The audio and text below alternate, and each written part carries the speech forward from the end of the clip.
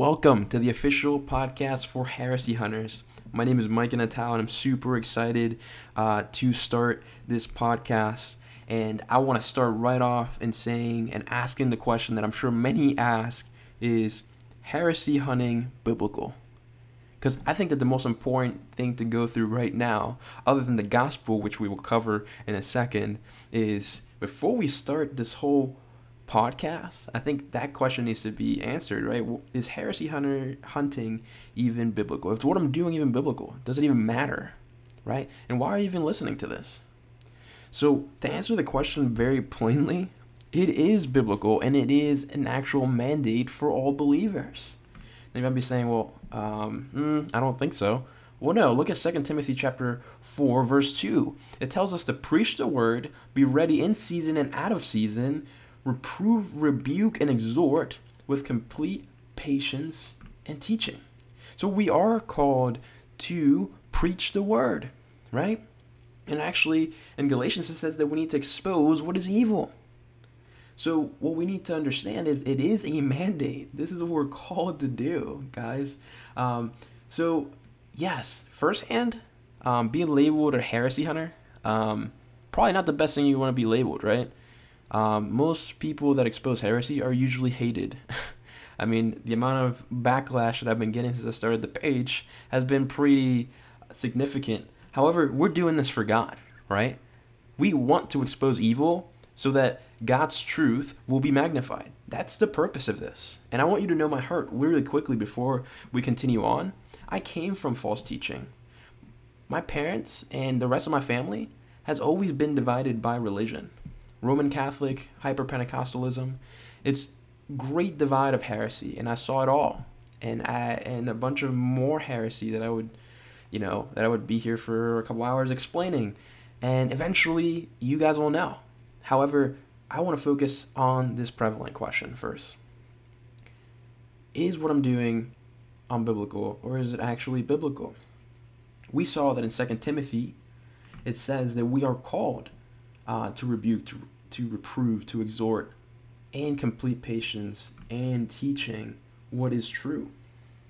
But see, the interesting part is when we start reading chapters like, Acts chapter 20, 2 Timothy chapter 2, and 2 Peter chapter 2, when it explains that false teachers will arise and bring with them destructive heresies, distorting the truth and destroying the faith of some, etc.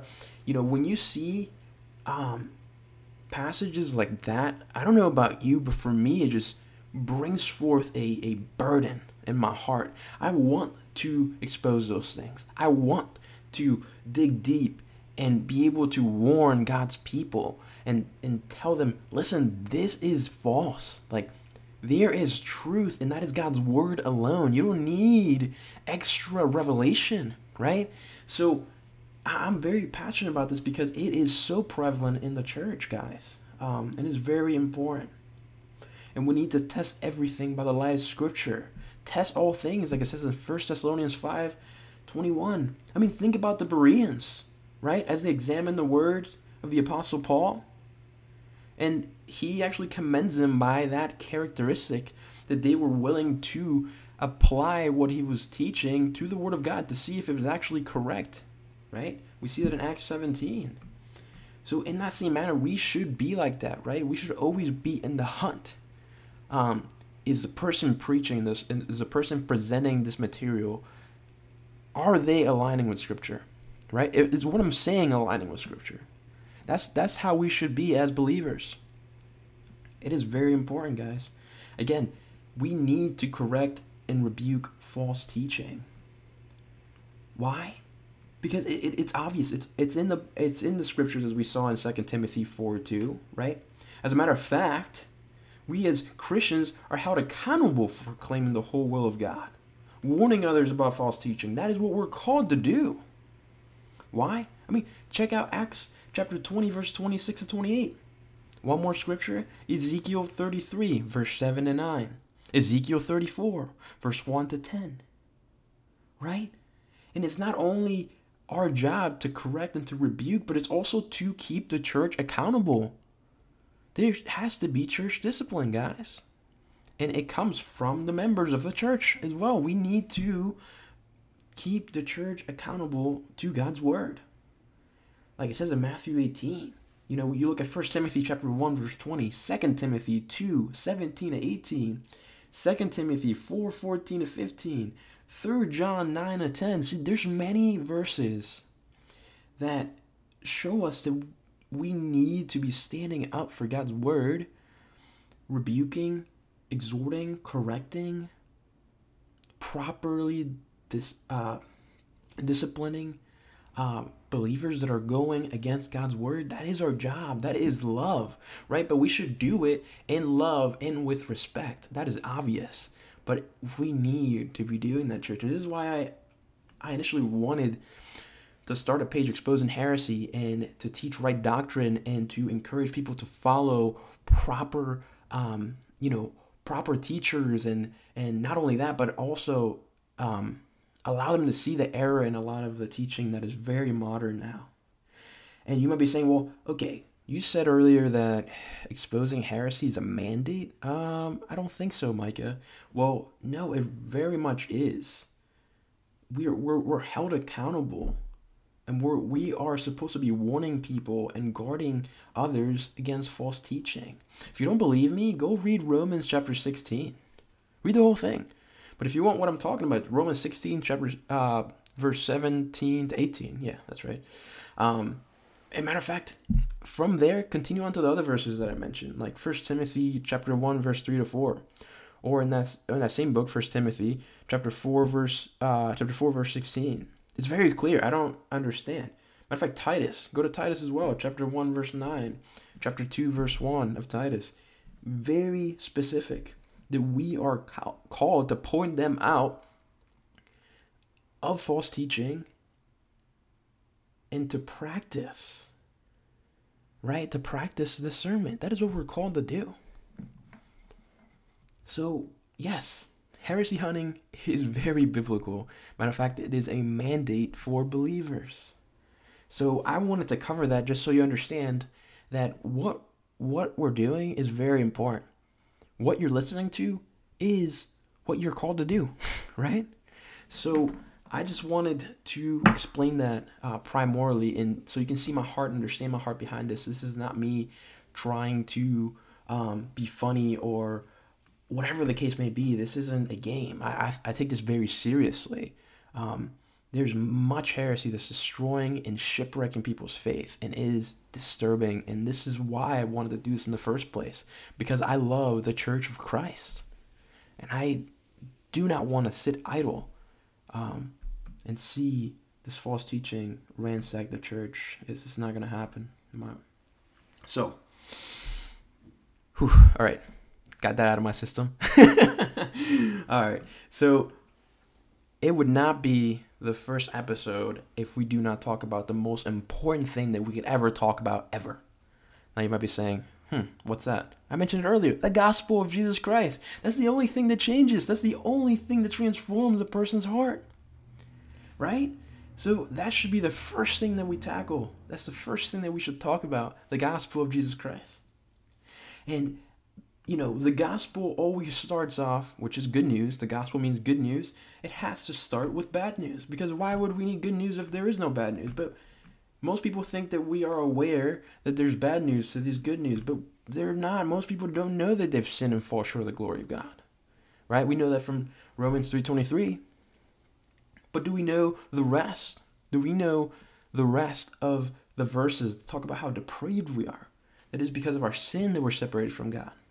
As we see it in Isaiah 59, verse 1 and 2, right? That says, behold, the Lord's hand is not shortened that I cannot save, or his ear dull that I cannot hear. But hear this. But it says, your iniquities have made a separation between you and your God, and your sins have hidden his face that he does not hear, right? So there's a problem that we face that we face against a holy God, that he is holy and we are not, right? He's holy and we are sinful. We're filled with sin, and this sin separates us from him.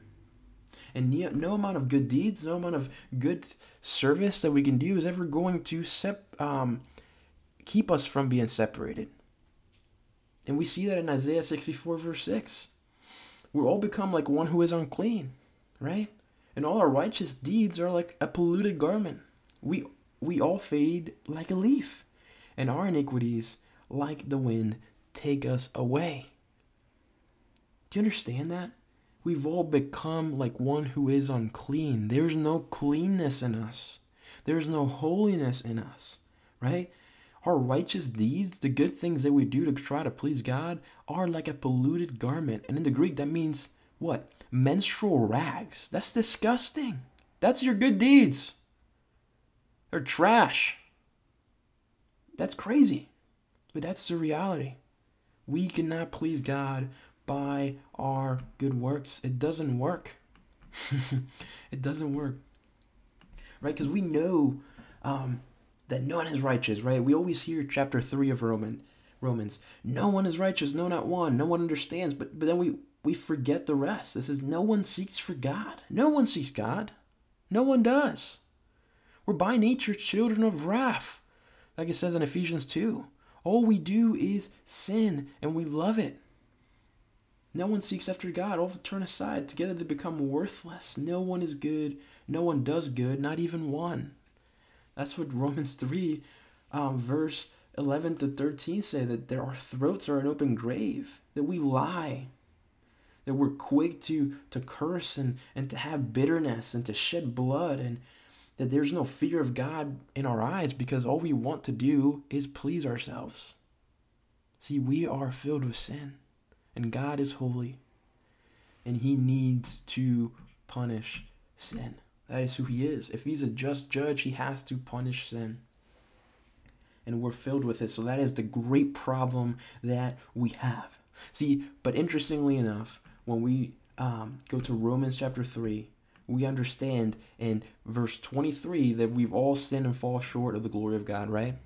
But see, 24, it's just as important as 23, and people don't talk about it. What's 24? And are justified by his grace as a gift, through the redemption that is in Christ Jesus. That's amazing. What a verse. That yes, we've all sinned and fall short, but the only way to be justified, and justification means to be right with God, made right with God, is only by grace, as a gift. See, we can't earn it. Because in that same chapter in Romans 6:23, it says that the wages of sin are death. That word wages is what you earned. When you go to work to get a paycheck, that's your wage. That's what you earned for the day. And what we've earned because of sin is death. But the free gift of God is grace through Christ Jesus, right? It is the grace of God. Jesus is the grace of God. That's why when we go to verse 24 of Romans 3, it says that we were justified by his grace as a gift. It is something that is given to us that we did not earn. And it is through, get this, through, not through you, not through what you think, not through your good works, not through your religiosity, but through the redemption that is in Christ Jesus, who God put forward as a propitiation, as the payment by his blood to be received by what? By works? By jumping through 100 hoops in church? No, not at all. To be received by faith. That's amazing. This was to show what? To show God's righteousness, because it's his divine forbearance. He has passed over former sins. That's incredible. What else was it to show? It was to show his righteousness in the present time, so that he, talking about God, might be just and the justifier of the one who has faith in Jesus. So see, we're put in that dilemma that if God is just, he must punish sin, right? But then we understand, well, how can he punish sin and still be loving? Blah, blah, blah, blah. As if that would change something about God's character. But no, the reality is that God can be just and the justifier, right? Because we also see in the Old Testament that curse is the one who justifies the wicked, right? But this is how God can be just and the justifier. That there was a propitiation for our sins, and that propitiation was Jesus Christ and him crucified.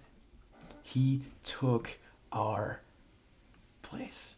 And that's incredible. He took the wrath of God that we deserved to receive.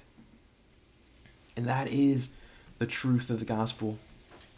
That Jesus, the only perfect human being, fully man and fully God, came to this earth, and he received the wrath of God for his elect.